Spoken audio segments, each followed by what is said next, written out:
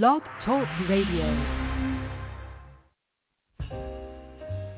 Live from Washington, D.C., it's Quintessential Listening, Poetry Online Radio. QLPOR, as it's widely known, features a bevy of poets, spoken word artists, and live poetry readings with best-selling authors. Your host is Dr. Michael Anthony Ingram. Good evening, everyone. There are few people whose work is as acclaimed as Paul Rabinowitz, a novelist, a poet, a world-class photographer, the founder of Arts by the People, and an adjunct professor at Fairleigh Dickinson University. His work has appeared in numerous literary journals and reviews. He is the author of Clay Urn, Confluence and Limited Light, a book of prose and portrait photography which stems from his Limited Light photo series, nominated for Best of the Net in 2021. Paul is creator and co-writer with Brittney Bertier of the TV pilot Bungalow, and author of the book of poems titled Truth, Love, and the Lines in Between, which was released on September 23rd, 2023. And there's a chapbook on the way of autofiction called Grand Street Revisited. Both were published by Finishing Line Press. So again, my guest tonight is Paul Rabinowitz, and I think Paul is with me now. Hold on. Good evening, Paul. Hello there. Hello, sir. Great How are to you? be here. Great. I'm glad you're very, very too. fine, thank you. All right, fantastic. Well, let's begin this poetic journey. All right? You got it. Paul, what is poetry? So poetry is basically taking observations. Could be the simplest observation, like a flower, a cell phone, a microphone, and putting it onto paper with metaphors and opening it up. And basically, in the end of it all, you have a story that's created based on that simple object or person, touch of the hand, whatever it might be. Tell me more about poetry from your heart. What is it from your heart? So I think poetry from my heart is really a deeper understanding of the human condition, a deeper understanding of who we are as human beings, a deeper understanding of perhaps why people do what they do, whether it be something as simple as a hug, why they're needed to get a hug. So it's pretty much just a deeper understanding of the simple things we do in life. That's what poetry is for me. Other people go in other directions, but for me, it's that. It's a simple thing and breaking it down into why someone does what they do. You know, it's funny. As I listened, you seemed to come alive when you talked about it from your heart. There's a difference. Very nice, very nice. Beautifully stated. Beautifully stated. Well, I go two ways. I go the teacher, Paul Rabinowitz, and then I go the artist, Paul Rabinowitz. So I've got those two. All right. Yeah. I understand. So you know, I started tonight with the teacher, and then I got deeper into it as well. Well, being a retired professor myself, I do understand. There you go. I do understand. So in terms of poetry, Paul, is it important? Talk to me. Yeah, poetry is really important, especially when you are, again, trying to get a deeper meaning of the world around you. So I wrote a I wrote a prose poem that it's about a year and a half ago called Little Gem Magnolia. And Little Gem Magnolia, I spent many years down in New Orleans. New Orleans to me is still very much, that city is very much a muse for me. I come back to it in my writing year after year. And I wrote this piece where it's mixed with both narration and poetry. And the narration at the opening scene, gentleman's in a coffee shop in the Faubourg Marigny district of New Orleans, and he's writing a piece, and it kind of goes on to tell a little bit more about the story that he's writing. But then the second part of this story and the third part is told through poetry. It's his life with this person that is very important to him, but told, written in poetry. And then the fourth part, the last part, comes back to sort of a narration or narrative. And this got picked up. I submitted it. It was the quickest piece that ever got picked up for me. It got picked up by one of the great magazines on the West Coast, Metaworker, in about 24 hours. Wow. And when the letter came back to me, the acceptance letter, it said this was one of the most unusual short stories that editor has ever read, basically because what you attempted to do, and you did it with some level of success, is you deeper into the mind of the narrator, the one who's telling the story, by introducing poetry. So poetry, to go back to your question, can allow us to go deeper than straight narrative or straight prose. So that's why poetry is important. And now what I'm doing is I'm mixing poetry in with prose. I just finished a book called Grand Street Revisited. Yes. My first delve into nonfiction, what they call, fancy word is autofiction. It's basically not nonfiction, but it's written autobiographically. It's autobiographical fiction. And and it's based on 8 pieces. It's my story about my world as I became a writer, which was only about 12 years ago. I'm 62 years old now. I started delving into the world of art at about 49.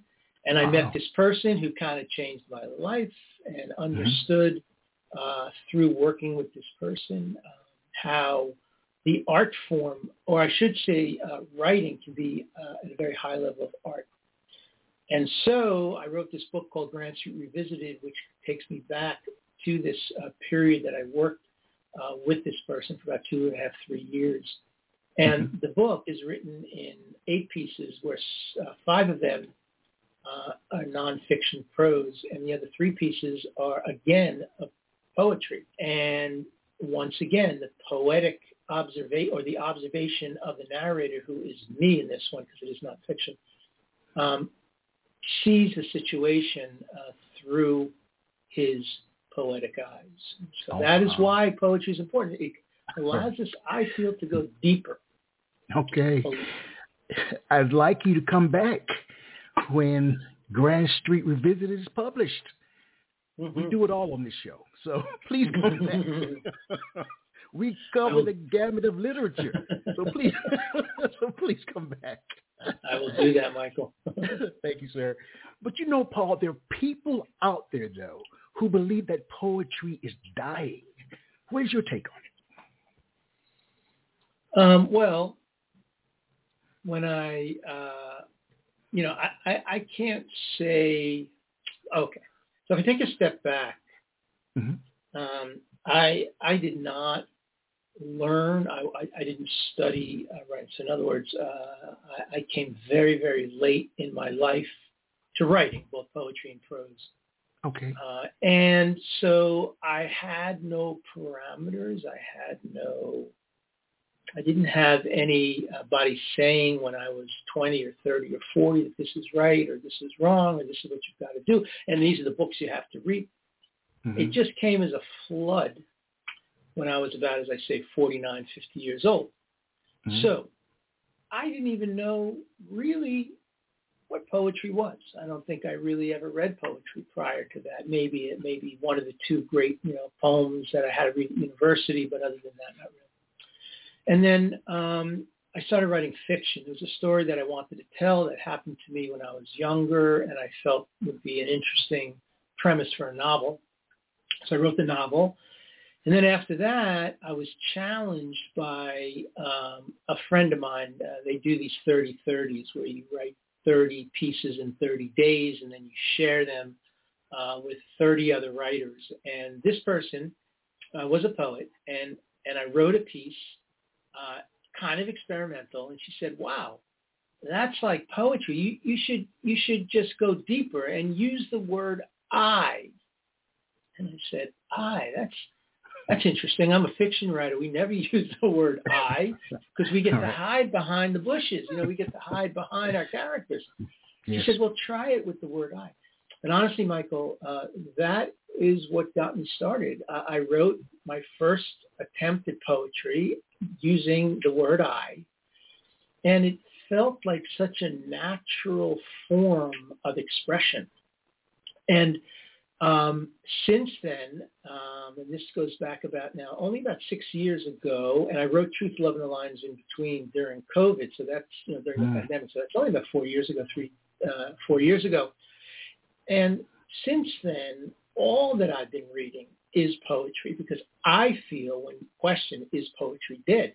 If you want to be a great writer, if you want to wow those folks, whether it be in fiction, whether it be in screenwriting, whatever medium you're dabbling in, you've got to write it poetically. You've got to understand that poetry is the way to really get the deeper feelings, emotions across to your reader and or your viewer if you're writing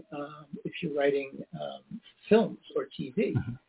And that's why poetry is important to me. I cannot do what I do in prose. I cannot write fiction anymore without interjecting forms of poetry in it.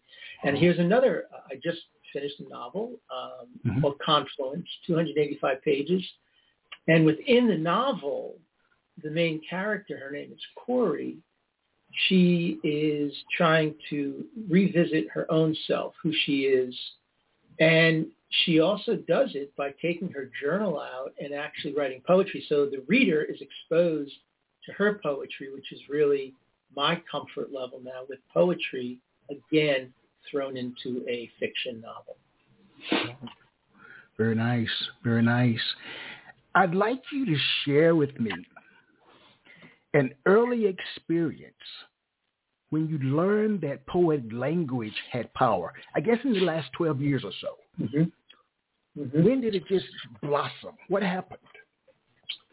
So I learned how to write poetry by going to a literary open mic. So I learned poetry by listening to poets, sometimes slam poets, spoken word poets, lyrical poets, and I would just listen. And this was like a 2-hour event. And I went religiously every month, and I just kind of absorbed how these poets were reading and how it affected me. And some poetry was really complicated for me to absorb through my ears, through the oratory world, so to speak. And others just like penetrated, went right to me, and I just got it. And it was like, oh my God, that was beautiful. And after 4 or 5 years of listening to these poets, I began to realize why some of them were easy for me to grasp and why others were not. And I started mimicking some of those poets. And so little by little, what began to happen is I began to then participate, bring my own work to this open mic. And I remember I read a poem. This might probably goes back about 5 or 6, maybe even 7 years ago. I read a poem at an open mic, and I felt the audience gasp at the end. I felt the audience go, whoa. And whether it be real or not, because as we know, sometimes We imagine certain things that aren't even really happening, but we feel it. Like a jazz musician, you know, he's improvising, they're improvising, and they feel this thing, and it just comes to them, and they just kind of riff off of that. And I heard those people say, "Oh my God, oh, that's beautiful," or, "Oh." And that's the first time that I realized that this poem that I wrote was resonating with other people in a way that was actually moving them to comment while I was there up on stage. And that's a powerful feeling. That's yes, where, it is. Yeah, that's a powerful feeling. So was it like lightning? What you felt? Yep. Was it that strong? Were you thunderstruck? Yeah, I think there was some of that, Michael. I think there was some feeling of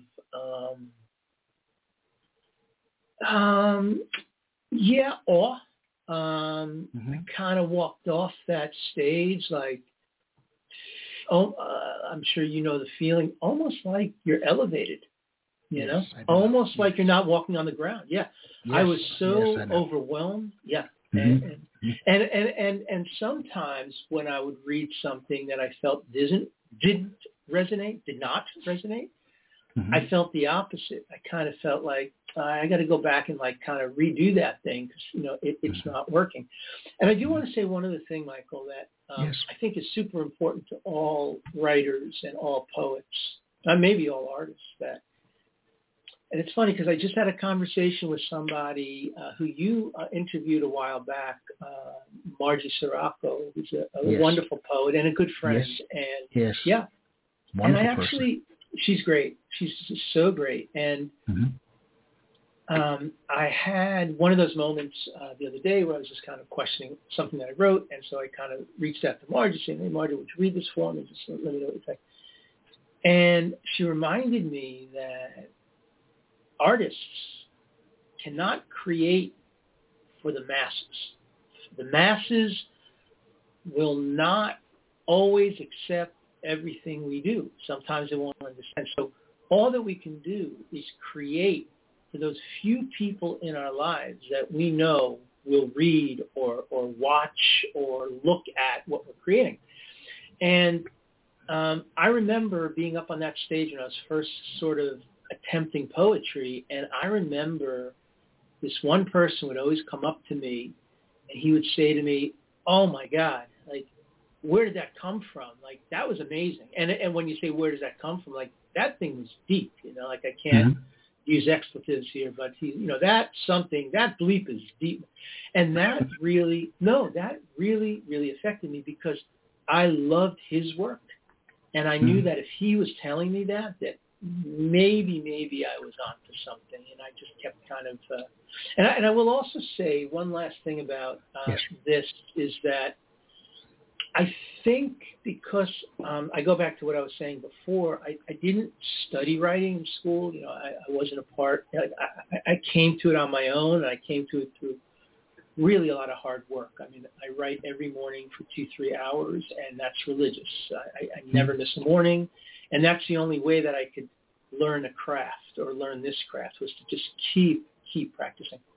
But I will say that I am very, very influenced by music, and I'm very influenced by film. So I have a very cinematic mind when I write, and I also have a lot of rhythm in my work influenced by music. So I think that when I feel that that's connecting, the visual and or cadence and the rhythm, sometimes that is even more important than, or I should say, if that's working for me, then I know I'm on the right path. And if it's not working for me, then I take a step back and kind of look back over that. And for poetry, as you know, it's all about cadence and rhythm.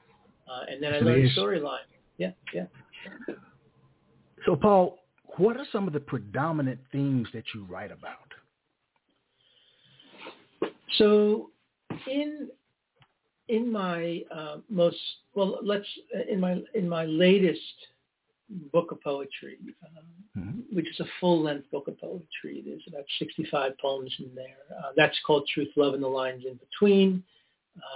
And of course, you can pick that up on Finishing Line Press, or you can go onto my website, paulrabinowitz.com, to pick it up. That book, Michael, deals with a person, myself, on a journey in what I call in my book the second act, the second stage of his life. For me, the most profound period was when I turned 50, and not because I turned 50, but because a lot of things were happening in my life at 50. And all of those things kind of pushed me into something. I had a small business in the private sector, nothing to do with art. But all of a sudden, things started entering into me, like they call some people the shadow artists, that, they were probably always an artist, but they never really had a platform for it. And at 50, I said, I'm going for this. This is something that's interesting to me. And I started to delve deeper and deeper into the world of art. And this book, Truth, Love, and the Lines in Between, really documents through poems and some prose poems what happened and why but at that age, at 50, 55 years old, I had to rediscover things that maybe at 20 or 30 or 40, I would just look at and say, oh, that's cool. But now at 50, 55, I'm revisiting these things and writing about them through the eyes of an artist, of a poet. And so the subject of what that book was about was really trying to figure out for myself, what is this all about? What is this new phase of my life? And you have to understand that there's people that are saying, like, what's happened to Paul? He used to be this, and now he's like, so, I'm a father. I'm a husband. I'm a father. I've got 3 boys, and they knew me one way prior to that, turning point in my life, and now, God, Dad's really overthinking this. He's downstairs every morning in the basement writing, and it is kind of transformational. And I think that book really is about rediscovering myself, my life, in my second act. The world's a stage, so now I'm in my second act at 50, rediscovering myself as an artist. Now, here's one of those very basic questions. How long did it take you to write the book? So I actually did something that I'm going to share with everyone because I think it's a really great, I don't know, for me it worked. It was kind of an interesting vehicle. So I'm a very disciplined human. So I, kind of like when I set my mind to something, I'm going to figure out a way to get it done. And maybe that's also, for the good or for the bad, Michael. I'm not saying it's for everybody. I'm also saying that sometimes it's to my detriment. So, but being disciplined also means that when I'm finished and I move on. So Truth, Love, and the Lines in Between took me about 2 years to write. I wrote, I think, my first piece pretty much when the pandemic hit. Actually, my novel, The Clay Urn, came out on March 22nd, 2020. That's kind of when the world started shutting down. So, I had I had all these book launches to go to and these readings and at libraries, and the whole thing was shut down on that day. So, make a long story short, I was at home, as most of us were. I was in front of my computer. I had time, and I started delving into these poems. Every single poem in that book, all 65, were written within the confines of my house or on the outside garden. My wife is a gardener, so I got to observe nature. And it was really written through the course of a year. Even though it took 2 years, it was like the cycle of seasons. So I was able to, in the book, kind of place the 4 segments, winter, spring, summer, fall, and just observe. And sometimes these observations, sometimes these poems would be about a rose, that was sitting on my desk in a little planter, and how the rose would open up, and I would watch it. And, of course, I would relate it, become metaphors for other things in life and the world around me, so on and so forth. But that book took me 2 years to write. And I wanted to mention about that little secret. So one of the things that I started to discover during the pandemic is something called Instagram, which now everyone's like, oh, okay, Instagram. But, for myself, I came late to it. I came, like 4 years ago. Yeah. I still don't understand. I still don't understand it. Right. Well, there you go, man. There you go. I think I've got 20 followers. Listen, that is better than 19. That's so funny. Yeah. Well, but what I did was, I'm never going to be that, like you and I will never be that, 20,000. I mean, I'm in awe of these 20,000 followers. And I said, I will never be that person. So how can I use this to my advantage? So somebody who I've worked with over the years, her name is Sydney Prusso. She's a graphic designer and a great graffiti artist also. She said, well, you know what I do? I just use Instagram solely for my professional use. In other words, if I want to talk to friends or reach out, I do Facebook. But for Instagram, she said, I keep it to my art. And I said, well, that's interesting because I can kind of curate something there if it's just my art.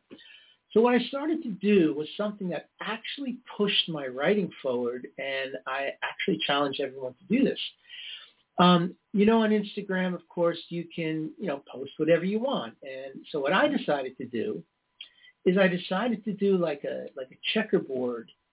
I would post maybe one of my photographs, but next to it always had to be a written piece, and then another photograph, and then a written piece, and then a photograph. Well, sometimes, and the photograph didn't have to necessarily be my photography. It could be like a poster for a film that I made, or it could be an award that I just won, but it was a photograph, right? I'm uploading a photograph. So I disciplined myself to keep hell or high water. No matter what came, I would never put two photos together. That meant that in order for me to post another photo, I had to write something, because it always had to be photo, written word, photo, written word, photo, written word. If you go onto my website, my Instagram page now, at Paul Rabinowitz, you will see that. And all of those, in between photographs, or the pieces that I posted in between the photographs, many of those ended up in Truth, Love, and the Lines in Between. So I was putting out like a new poem every 3 or 4 days, because I was so anxious to put up another poster or another photograph. And to this day, I still discipline or I should say I curate my Instagram that way, and that means that I have to constantly be writing and putting up and even when I'm writing fiction, Michael. So now I'm doing a short story. So I go between short stories, poetry, I do prose. So I'm always going back and forth because that's what I like to do. And now I'm writing a short story. I've just finished my Grand Street Revisited, which was a nonfiction work.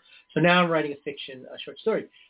And then I take a break for 2 days and I write a poem and I put it up on Instagram because we just won a film festival, but I cannot put up my film until I write a new poem. And that's why it went quickly. So 2 years, that was All right. Before we move into the reason that we're all here, to hear your work, is there a story behind the title of this book, Truth, Love, and the Lines in Between? Yeah, so there is. So as I mentioned before, this is a book about a person searching in himself for what his world now is as an artist. And truth is, of Truth, Love, and the Lines Between, truth is better or deeper understanding sometimes of what we have to do in order to explore ourselves. So what do I mean by that? Is that I can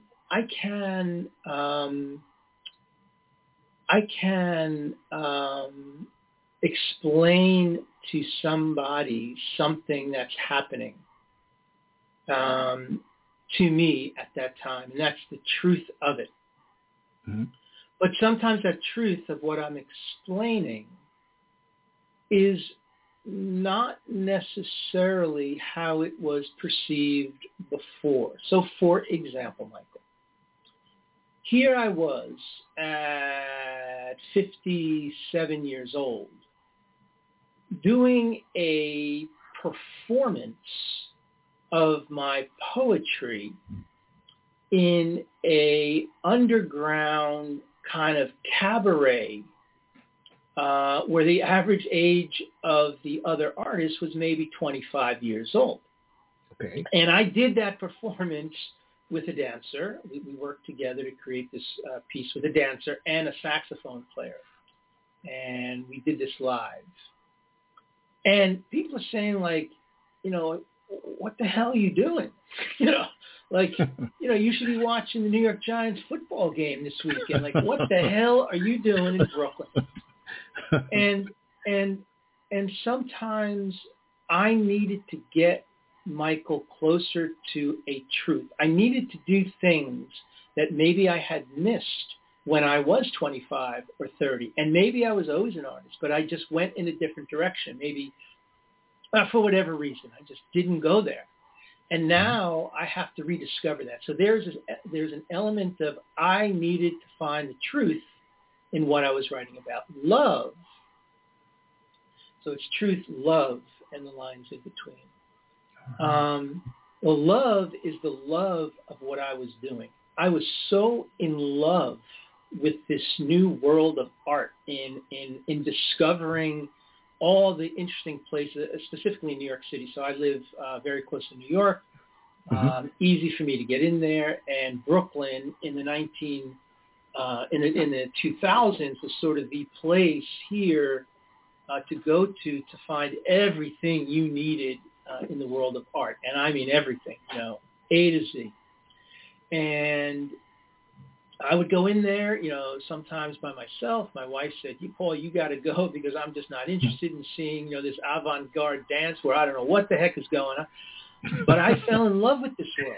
And I fell in love with the people that were putting themselves out there, Michael. You know, the people that were just like I even, in one of my pieces, you know, like, what if I stood naked, you know, and just sang love songs, you know.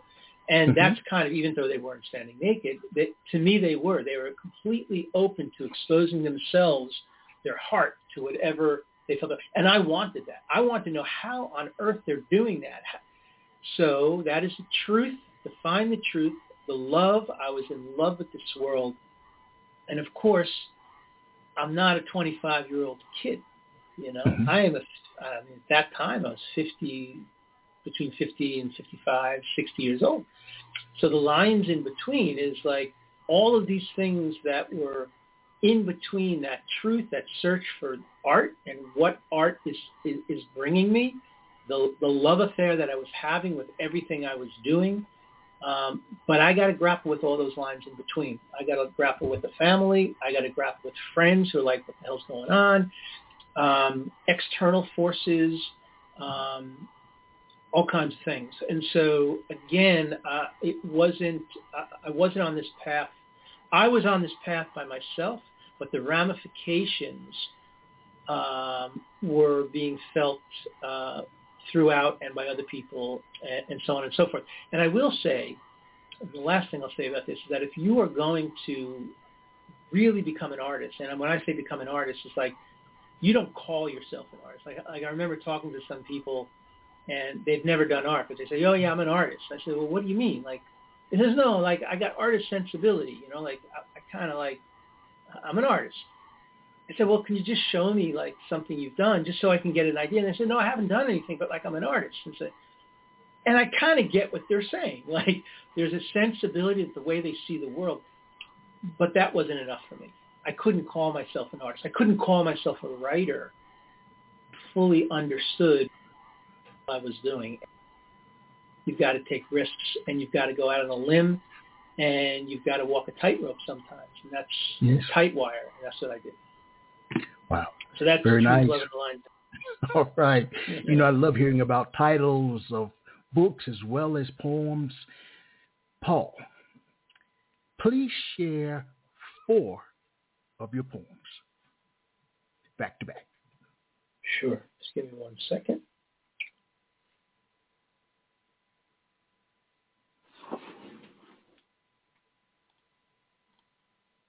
I'm just setting this up as we speak, so just give me half a second. Not a problem. Not a problem. Oh, okay, Michael. Thank you. All right. You know, the format is usually one poem, and then I ask a question, but I want a body of your work before I ask my next question. Okay.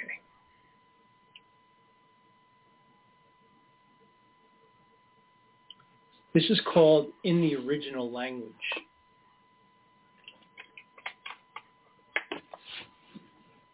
I understood what Adam went through in the garden in July on the first day when all was calm and the wind barely blew, as things were slowly being figured out.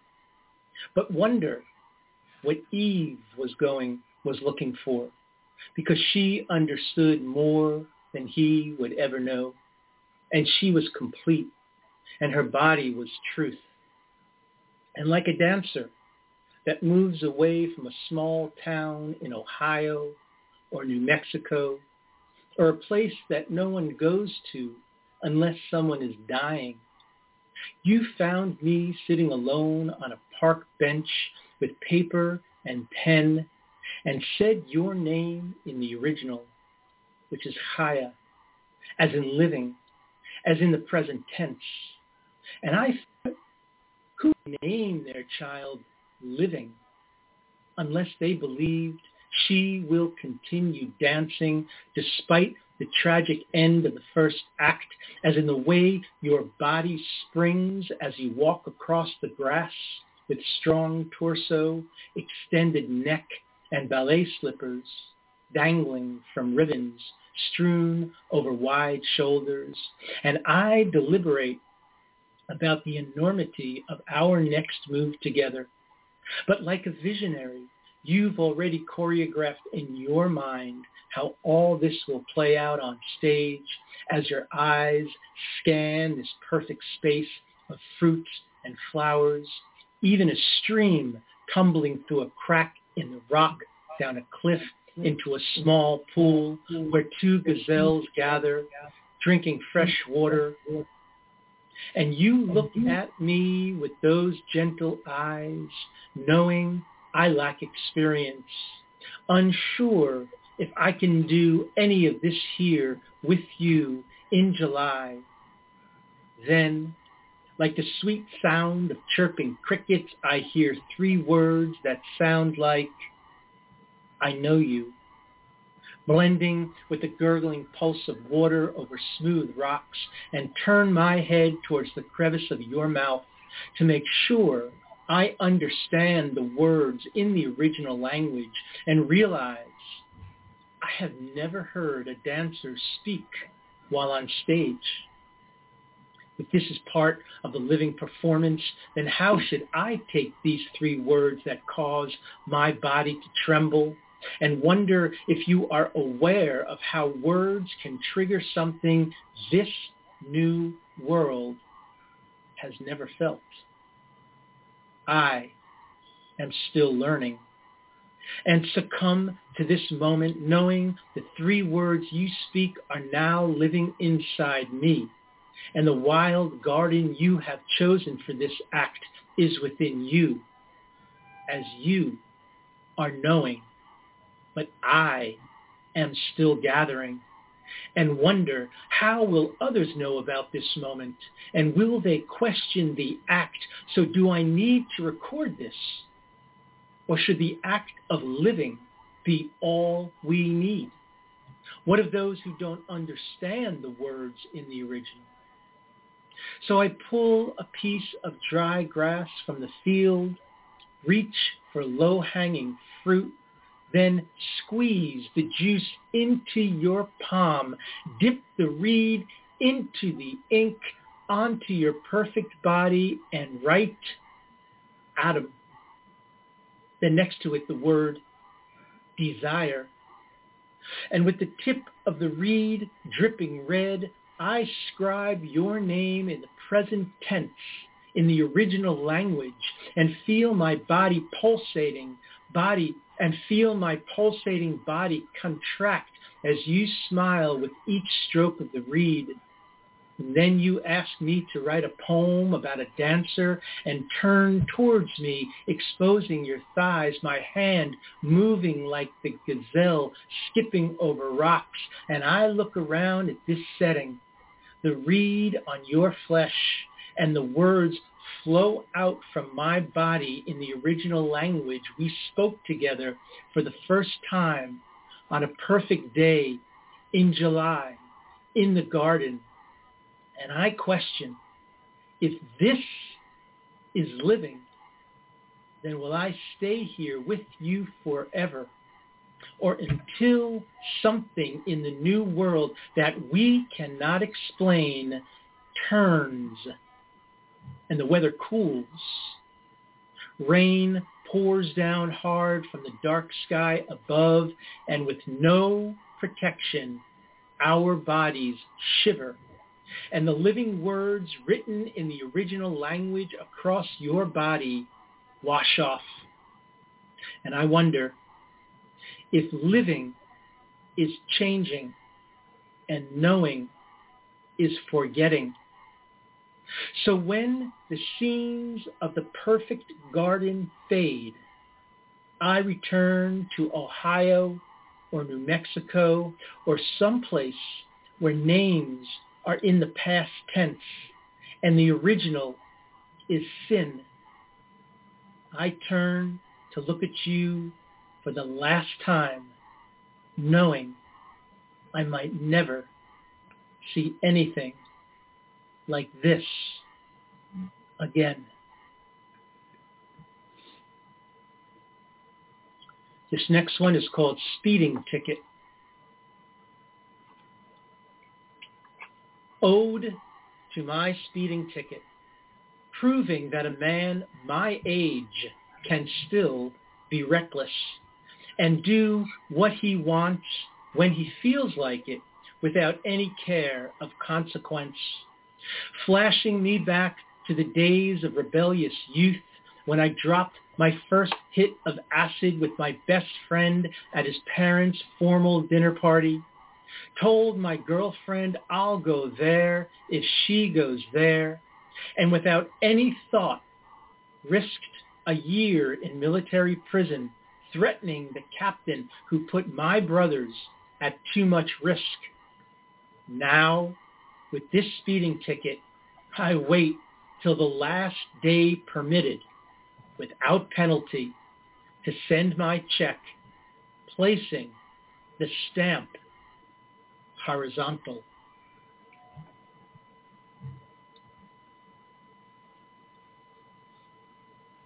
This next piece is called Dolly. I had the most interesting dream last night about a woman who dressed like Salvador Dali and a man who dressed like his muse, Gala. Each impression of the other fell for the impression of the other, but when their true selves were revealed, the man who dressed as Gala decided to borrow the clothes from the woman who dressed as Dali. The woman was so moved, she dressed in the clothes of his muse, Gala, and together they decided to photograph each other with an old camera that had no film. Yet the idea of the photo that never came to be became the idea for a novel that was never written. As he removed his tie, setting it on the waxed end of her elegant mustache. And the last one I'll read is called Tongue-Tied. It would be easy to explain if I were shirtless, covered in paint, atop a 12-foot ladder, layers of drop cloth underneath, Beethoven's Concerto No. 5 blaring. And with brush in hand and muscles flexed, I lean into a canvas, applying final touches around corners of your mouth.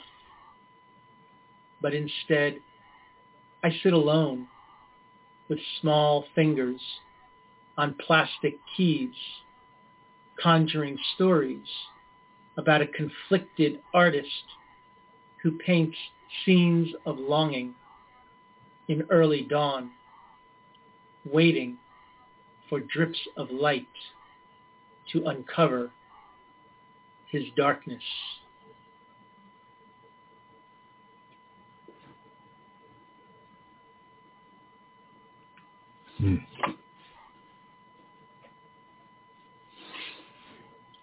So those are the four. All right. I'm just sitting here thinking, listening, enjoying. I'm not sure what compelled me to ask you to read 4 as opposed to my typical 1. But I'm glad I did, because it gave me an opportunity to have a greater understanding of your writing, of the way you structure the lines. When you write, Paul, who drives, you or the poem? So I would say it starts with me and then the poem drives it. So, yeah, I think that when I write poetry, it first starts with an idea that I want to explore. And a lot of my poems are about poetry. A matter of fact, the first piece, or about writing, the first piece I read, because again, going back to truth, love, and the lines in between, the way that I can find out my truth, or the way I can understand the truth, and when I say truth, it's an understanding and acceptance, is through my writing. And even though I'm also doing photography, I'm making films, I'm always starting with the written word. That is where my truth comes from and my stories come from. And stories and characters build towards some kind of understanding, some kind of truth. So to answer your question, I always start with an idea, Michael. It's, like in the original language, my idea was Adam and Eve. And my idea was, we interpret the story of Adam and Eve. And I feel like Adam and Eve is such, in its purest element, is such a beautiful story. But we, the establishment, religion, had to turn it into something where there's sin, there's ramifications, there's consequences, and all that kind of stuff. But in its purest form, I'm thinking, well, what would it have been like, if I was with Eve and I was, and we were kind of experiencing this. So I took it. I put in words like, in the middle of July, or, people that come from Ohio or New Mexico, to kind of ground it. But for me, the truth in that one is the present tense. So we are always concerned about our past, and we're concerned about our future, and rightfully so. But sometimes we just forget to live in our present tense. So that particular story was about the past, the future, and the present. And how do I, as a writer, write in the present tense and write my feelings as they are happening now? So that story started with that concept of, a modern day take on Adam and Eve written in the present tense. And then I start outlining it. and then the poem takes over. I'll be honest with you, Michael. I don't even know how I come out with this stuff when it's done. Like, yeah, I mean, and I used to listen to musicians, mostly singer-songwriters, talking about like, how they ended up with this stuff, and they don't even know how they got there. And I'm like, oh, come on. And then I started writing myself, and I realized, yeah, there's some truth in that element. Like, I don't know how the heck I wrote this in the original language. I mean, I don't know what came over me, what inspired me. So I would say it first starts with me as the outline, and then the poem just takes over.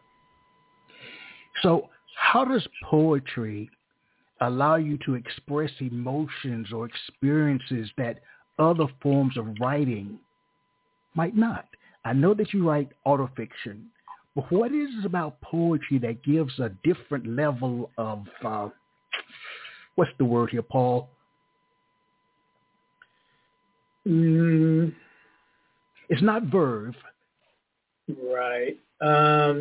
So, yeah. I think for me, it's a it's a nonlinear subconscious thought pattern. So when I'm writing poetry, I can take something that is very tangible to me, something very real. The second poem that I read, that I shared with you,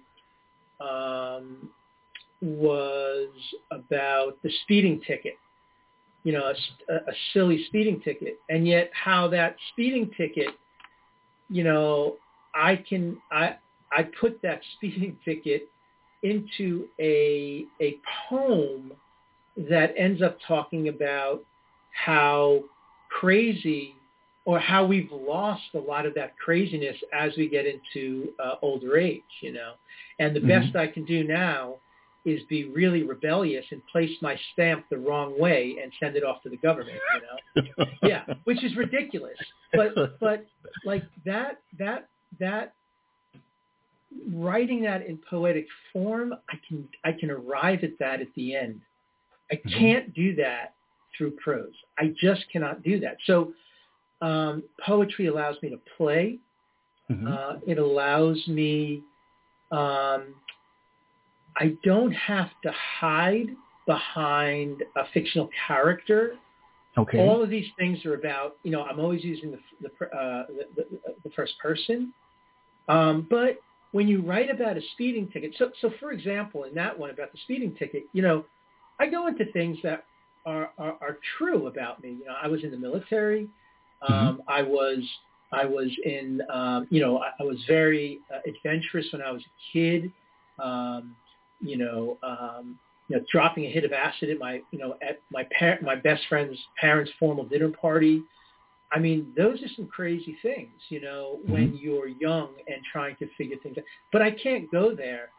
I would have to do it through a character. In poetry, it's me, baby. There ain't hiding. This is me. Now someone will say, oh, that's such great poetry. I said, yeah, but if you read between the lines, I'm writing about me. Wow. And that's in all of those. Yeah. Well, I'm sorry. That's all right. That takes me back to the word verve, because when defined, it's vigor and spirit or enthusiasm. And that's what I heard when you were sharing your work. There was this, something else was there. Right.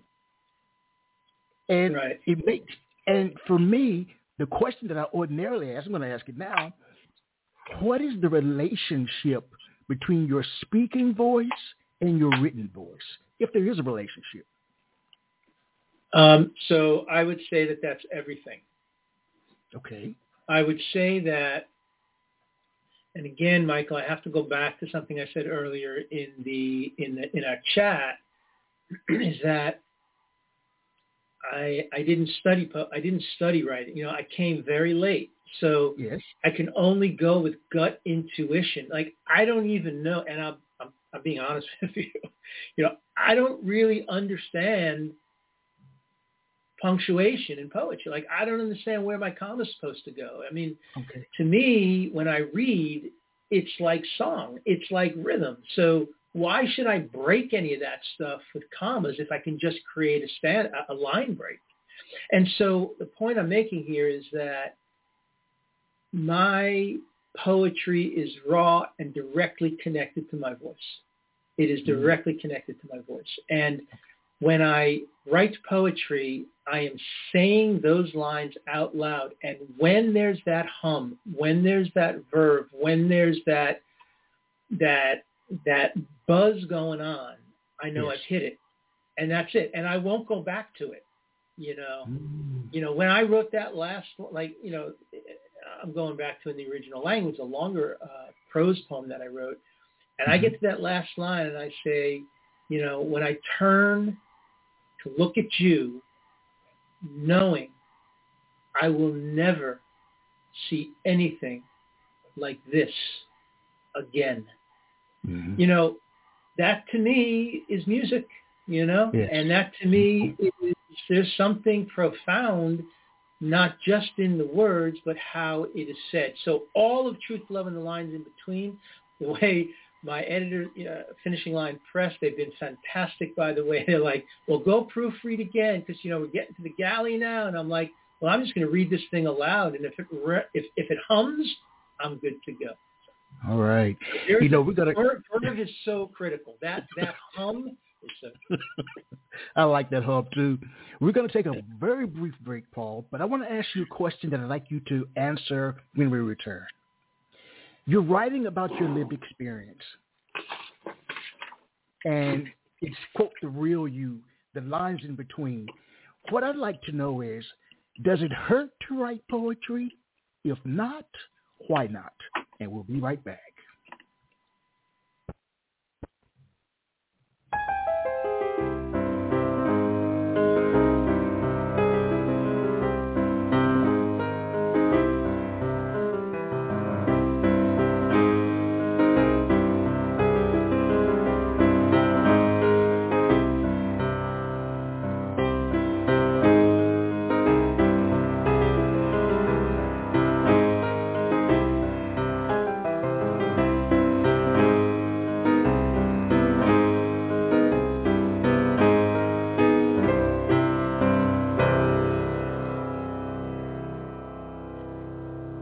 We are back.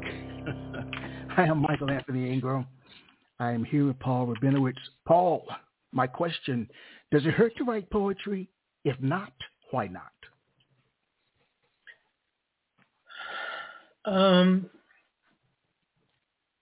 So, I can only answer by drawing from my experiences, and I'm not really sure what hurt is. So okay. So so I understand what you mean. Like, do we have to be? Is there a level of pain that's released from the mind through the fingers onto the keyboard to the screen? But I will have to say, for me, it doesn't hurt. Okay. So it's a great question, and that's why obviously I'm hesitating, because it's a great question. It's a question that I have not pondered, about the hurt essence of things. I love writing. I love it. I love sitting down. So my routine is I wake up at 6 and I make my coffee, and I come down and I sit at my keyboard, my computer, and I write. Now that writing comes from, no matter what I'm working on, but talk specifically about poetry, I would say there's more of a flow than a hurt. Now sometimes I will be describing something that is incredibly painful, but when I'm writing about it, I am really more concerned about how is the end product going to look. So, for example, I wrote a piece. I wrote a piece in Truth, Love, and the Lines in Between. That was a very difficult situation that I had with my partner, with my wife. Mm-hmm. Not difficult in the sense that there's an argument or anything like that, but we have to be willing to expose, Michael, and yes. It's not easy. It's not no, easy. It's not. No, yeah. It's not. Yeah, and those lines in between mm-hmm. are where I have to protect, in a way, my world, and yet be honest as a poet and mm-hmm. as an artist. And so mm-hmm. that's where sometimes the hurt wasn't so much on me, but the mm-hmm. hurt was people around me. And then yes. I understood. mm-hmm. Mm-hmm. But mm-hmm. I also had to understand the lines in between, how somebody else might be understanding it. And yet, as artists, and it's such a, sometimes it's a lonely world, because we've got to get out the best poem that yes. we can do. And yeah.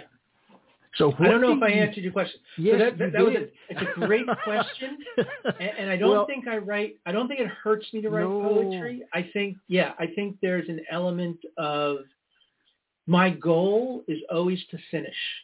Right. I understand. So it's less about the cathartic nature of it and mm-hmm. more mm-hmm. about coming up with a concept and putting it out there, so it's out there to read, or that I can read. Yeah.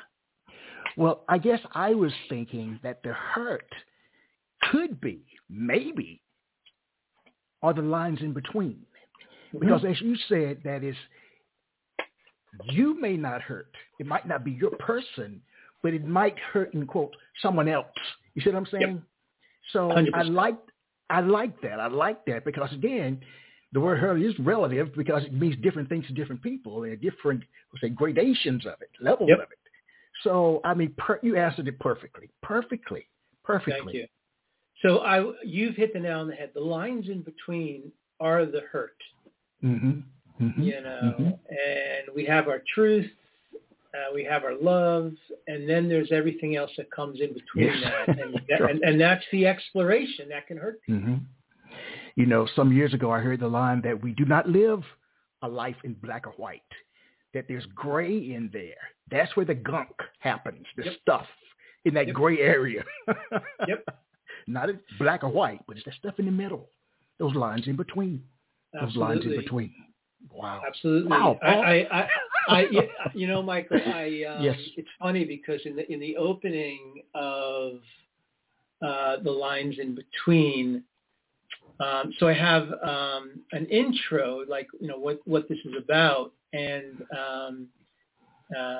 it says the poems and stories you are about to encounter are wrapped up in the journey of a person at the beginning of the second act. At 50 years old, I took a day off from my routine and traveled from my suburban home to an open door somewhere near Grand Street in Williamsburg, Brooklyn. I found art. 10 years later, I exited through the back. I didn't exit through the front. I exited through the back, holding photographs, films, and stories about truth, love, and the lines in between. And so then I have this line where, again, this is in part of the intro, where I said, this collection is dedicated to people who never give up searching for what might lie on the other side. We have no specific reason for why we do this. It's not for fame or to increase our nest egg. Rather, we are drawn to sparks that can ignite inner flames. We have this insatiable desire to get closer to some kind of truth, even if we have to crawl through mud to get there. So that is, yeah. Well, I like that. Speaking of mud, right. Now, here's a question that I've asked now 400 times. Sure. So this is 401. You got it. There's good in the world. There's bad in the world. There's ugly in the world. There's also indifference in the world. based on what you've experienced, what you've learned in the last 12 years about being a poet and sharing your work, and even prior to that, what do you view as being the role of a poet in modern day society? I think that I have seen in my poetry lifetime, so that's in the last 12 or 13 years, I have seen here in our area of New Jersey, New York City, and I don't know about the rest of the country, but I think we're all on the same page. I have seen a resurgence of literary open mics. I have seen almost now where I am in this area of New Jersey, about 20 minutes outside of New York City, almost every other town has a literary open mic. An open mic, not music. I'm talking poetry, prose, and I feel that the role of poetry in our modern society is there's a lot, Michael, there's a lot of pain in today's world. There's a lot. Yes. And there's a lot of pain in America. And sometimes we don't give folks a platform to speak their truths, to speak their mind. And I've seen a resurgence in the number of these open mics where from high school kids to college kids to adults to senior citizens, I work with a lot of senior citizens, to get up in front of an audience and read their poetry. And when they come down the first time of reading the poetry in front of an audience for the first time, they come down, and I always talk and say, how did that feel? And they said, that was like nothing I have ever experienced on earth. That was the greatest feeling. He said, not only because people were kind and listening, but that I got to share something that I wrote that was from my heart. Yes. That's powerful. So I cannot speak for the popular in poetry books. I know there's a lot of people publishing, Finishing Line Presses do. There's a lot of other great presses, Kevin Carey here in New Jersey, getting poetry out. I think there is a resurgence right now in poetry, but more important in our modern world in 2023, I see the importance of these open mics where people can come of any, the beginner poet, published poet, to get out there and read their pieces live, and people are listening and absorbing. So it's sort of like, the jazz renaissance, where everybody was coming and listening, and jazz was jazz, but people were learning and listening and growing from just being in that damn audience and listening to some great people up on stage. And the next time they'd say, man, next time I go up on that stage, I'm going to learn, what he did or what she did. And that's what I think is happening right now. And I think that that's the importance of poetry right now, is giving everyone the same equal chance to express from their heart. You can't do that with a novel. You need years to write a novel, but poetry is more immediate. All right.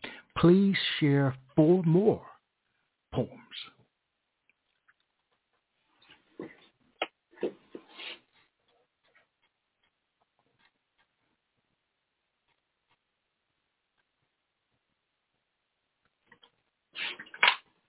This one is called Quiet Morning. And I just want to mention that the word cabicchio is a tango house in Argentina. Quiet Morning. If I were a true poet, I wouldn't sit for hours with curved spine and hunched back, laboring over every word, wondering how it might sound when read in the stillness of your quiet morning. Instead, I'd put down my pen, extend my hand, and wait for the music of the milonga to swirl between us, your dark eyes surrendering to my cabicchio.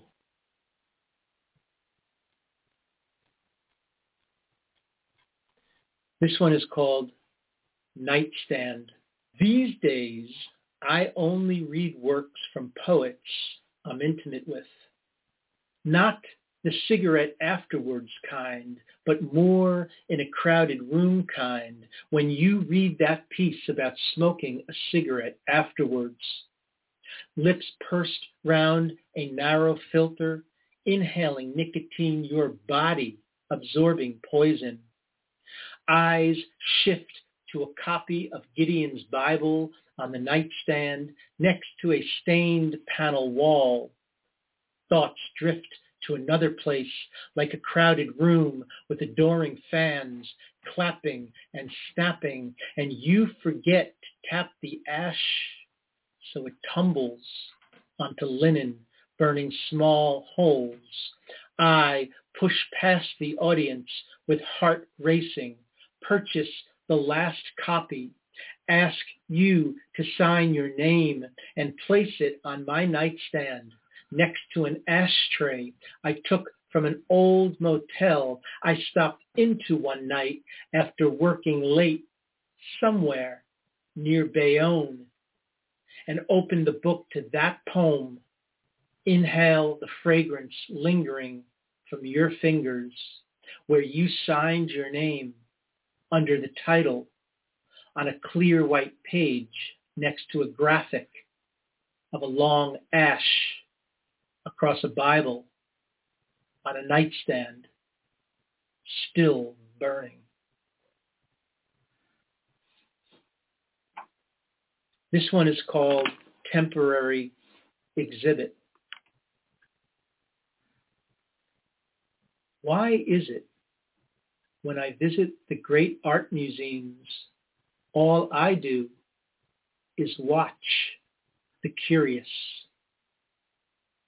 Necks elongated, teeth clamped on lips, eyes like slits, maybe staring at a Picasso. And when they turn to look at me, studying them, I feel overwhelmed. These patrons of great art would take a moment to analyze what's in front of them. In the flesh, curved spine against blank white wall. Inside, the greatest art museum in the world.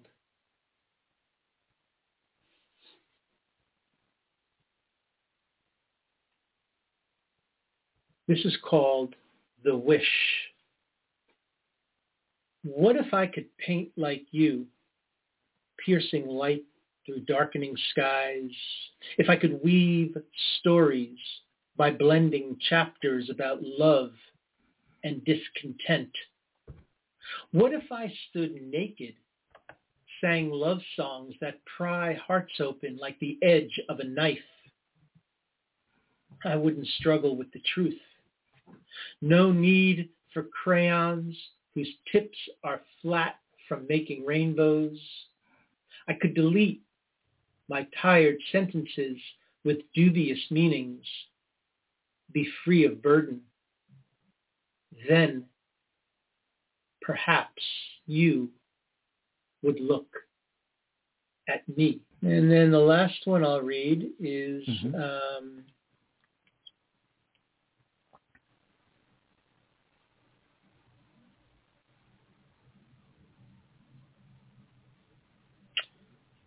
I'll read Us Writers.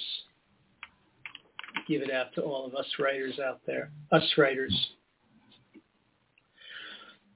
I remember it was Bernie who penned this song for Elton, alone in his room on a rainy morning, not because he needed something more to live on than black coffee or cheap wine, nor did he ever think about life with a top 10 hit. But just because us writers have this thing.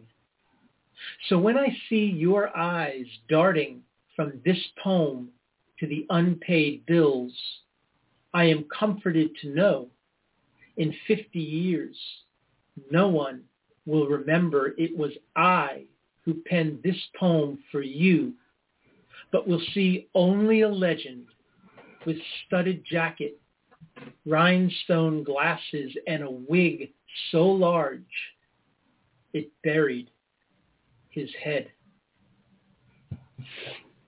Wow. Thank you. My pleasure. I'm sure the listeners need a moment just like I do. Let's imagine for a moment, speaking of moments, that writing a poem is like baking a cake. What are some of the most prevalent ingredients that go into the concoction we call a poem? What do you put in your poetry, Paul? The first thing you got to do is be 100% sure, no matter what. And I am talking about no matter how much that feeling comes over you to do it, you've got to resist looking at the cookbook. Never look at a cookbook because you're going to cook with feeling. And you cannot follow the guidelines if you're going to cook with feeling. So the first thing you do is you gather up all the things that you think are going to taste right. A little celery, a little garlic, a little onions. And you chop them up real fine like love. You know, when you're really in that moment, Margate playing on sound system, the glass of red wine, and you're chopping up these onions, this garlic and this onions, and then you're putting in the butter. Not the olive oil, the butter into that pan. And you take that stuff and you put that into the pan, and there is a smell that is like your mother's home kitchen, cooking that stuff up. And you put all that stuff in, and you let it simmer. And when that butter starts going, dancing and throwing up the onions and the garlic and the celery, well, now you know it's time to put in your andouille sausage. Chopped fine, put it into that pot, and let that simmer and let all of those great ingredients mesh in with that sausage.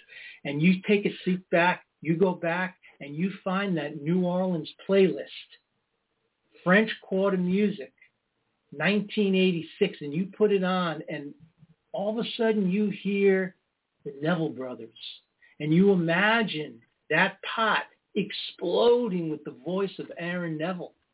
And you shake that pan, and when it's all right and ready, you put up the shrimp. You cut that shrimp real fine, you throw it in. You cut up the chicken real fine, and you throw it in. And then you take a little bit of wine, white wine, put it in there, you take a match, and you light it. And that whole thing kind of boils up and flames together with a smell that you've never experienced in your life. And then you cover it. And you let it sit there for about 25 minutes. You turn up another Neville Brothers song, and now you're just kind of sitting, having a glass of wine.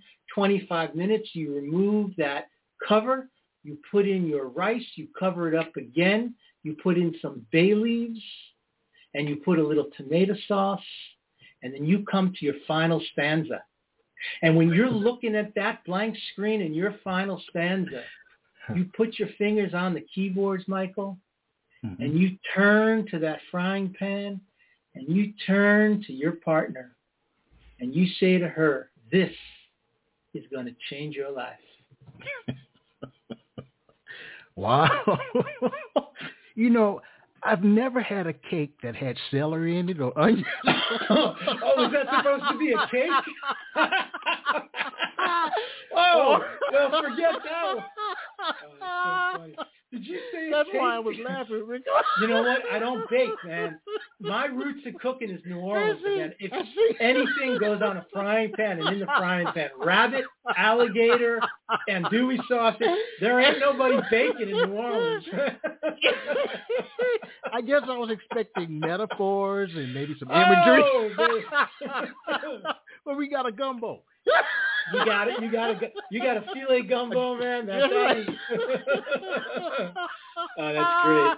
All right. Well, all you listeners out there, I don't make a cake that way. So. That was so funny. That was great.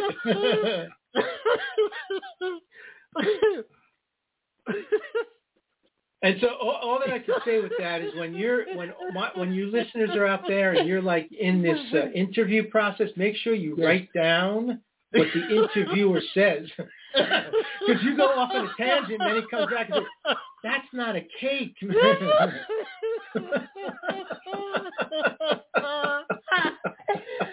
then you listening to Tell It Like It Is. Oh, you know it, man. Making the oh, the beautiful Aaron Neville, right? Yeah. Oh, man. The guy said make a cake. Tell it like it. Let your conscience be your guide. That's right. No, that's great. That's great. Sorry about that. I got a little lost in the Orange thing. That's okay. So, with this particular book, my friend, in terms of your target audience, are you hoping to reach a wide range of readers, or are you looking to target a particular group? So that's a great question. Actually, I was just talking to my wife Megan about that this morning. We were having a chat about that. Poetry is, I would say, is not unlike music, where you're going to have certain poets and poetry books that are picked up by a younger audience. And I don't know if a younger audience is going to pick up this book. I hope they do. Mm-hmm. I do teach, by the way, as you said in the bio, or yes, you opened up.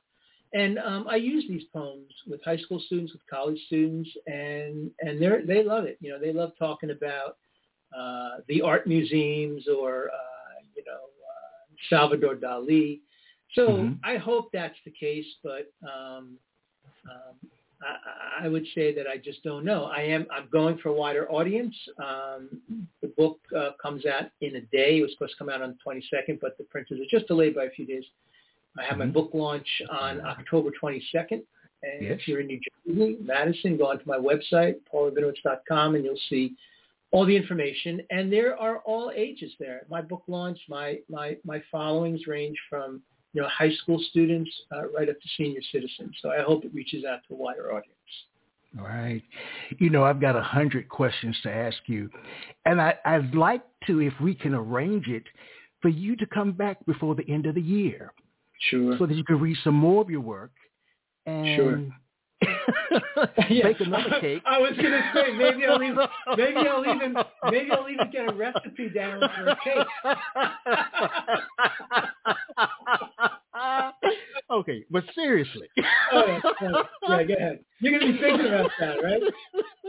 Oh my God. What do you think your work, your poetry conveys about the human condition? Oh, that's the great question right there. I think that we are all we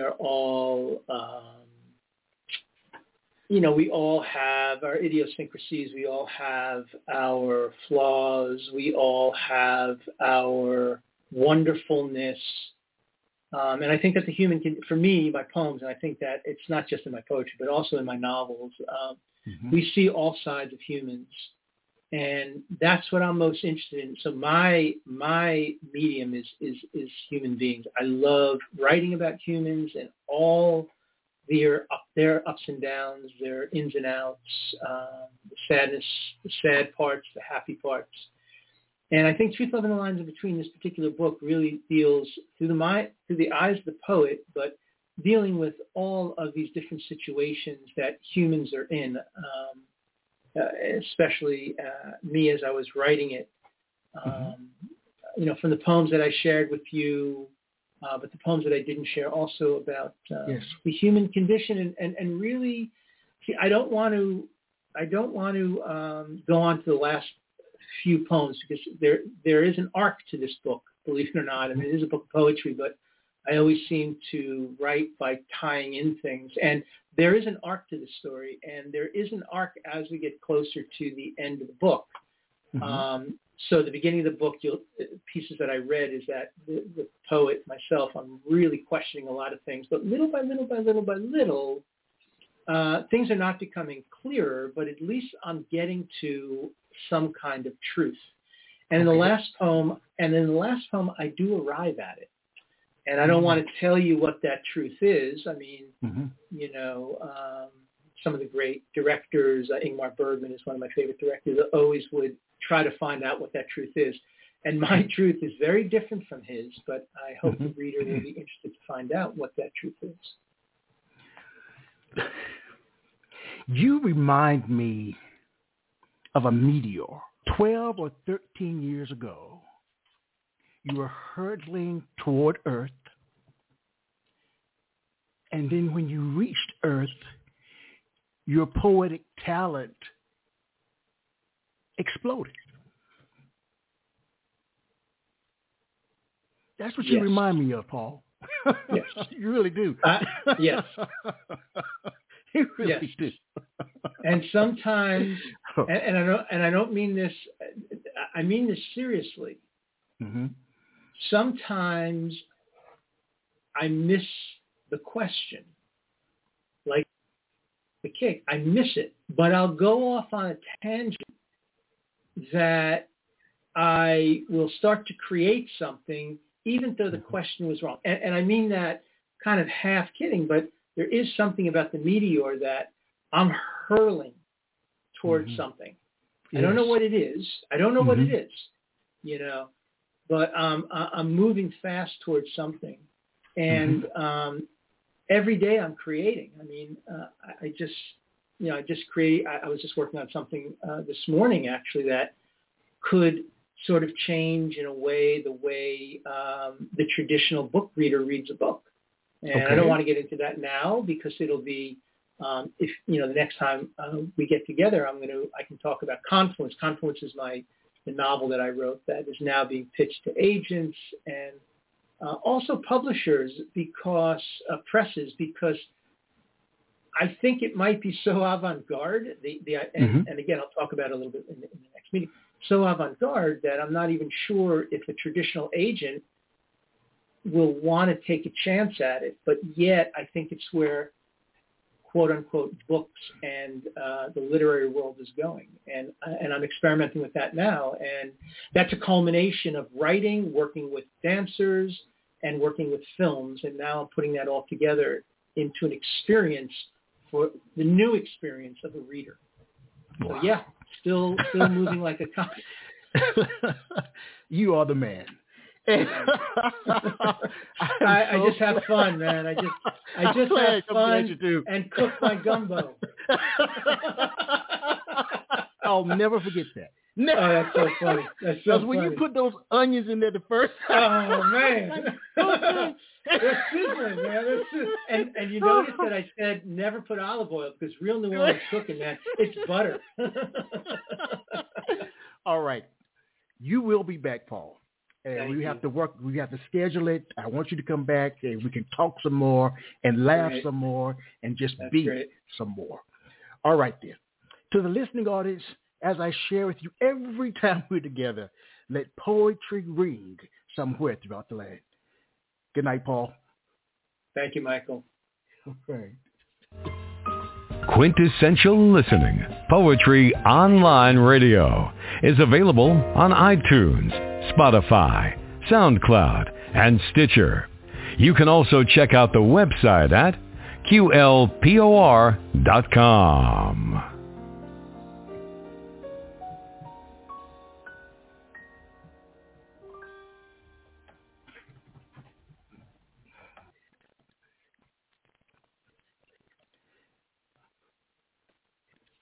Hello, it is Ryan, and we could all use an extra bright spot in our day, couldn't we? Just to make up for things like sitting in traffic, doing the dishes, counting your steps, you know, all the mundane stuff. That is why I'm such a big fan of Chumba Casino. Chumba Casino has all your favorite social casino-style games that you can play for free anytime, anywhere with daily bonuses.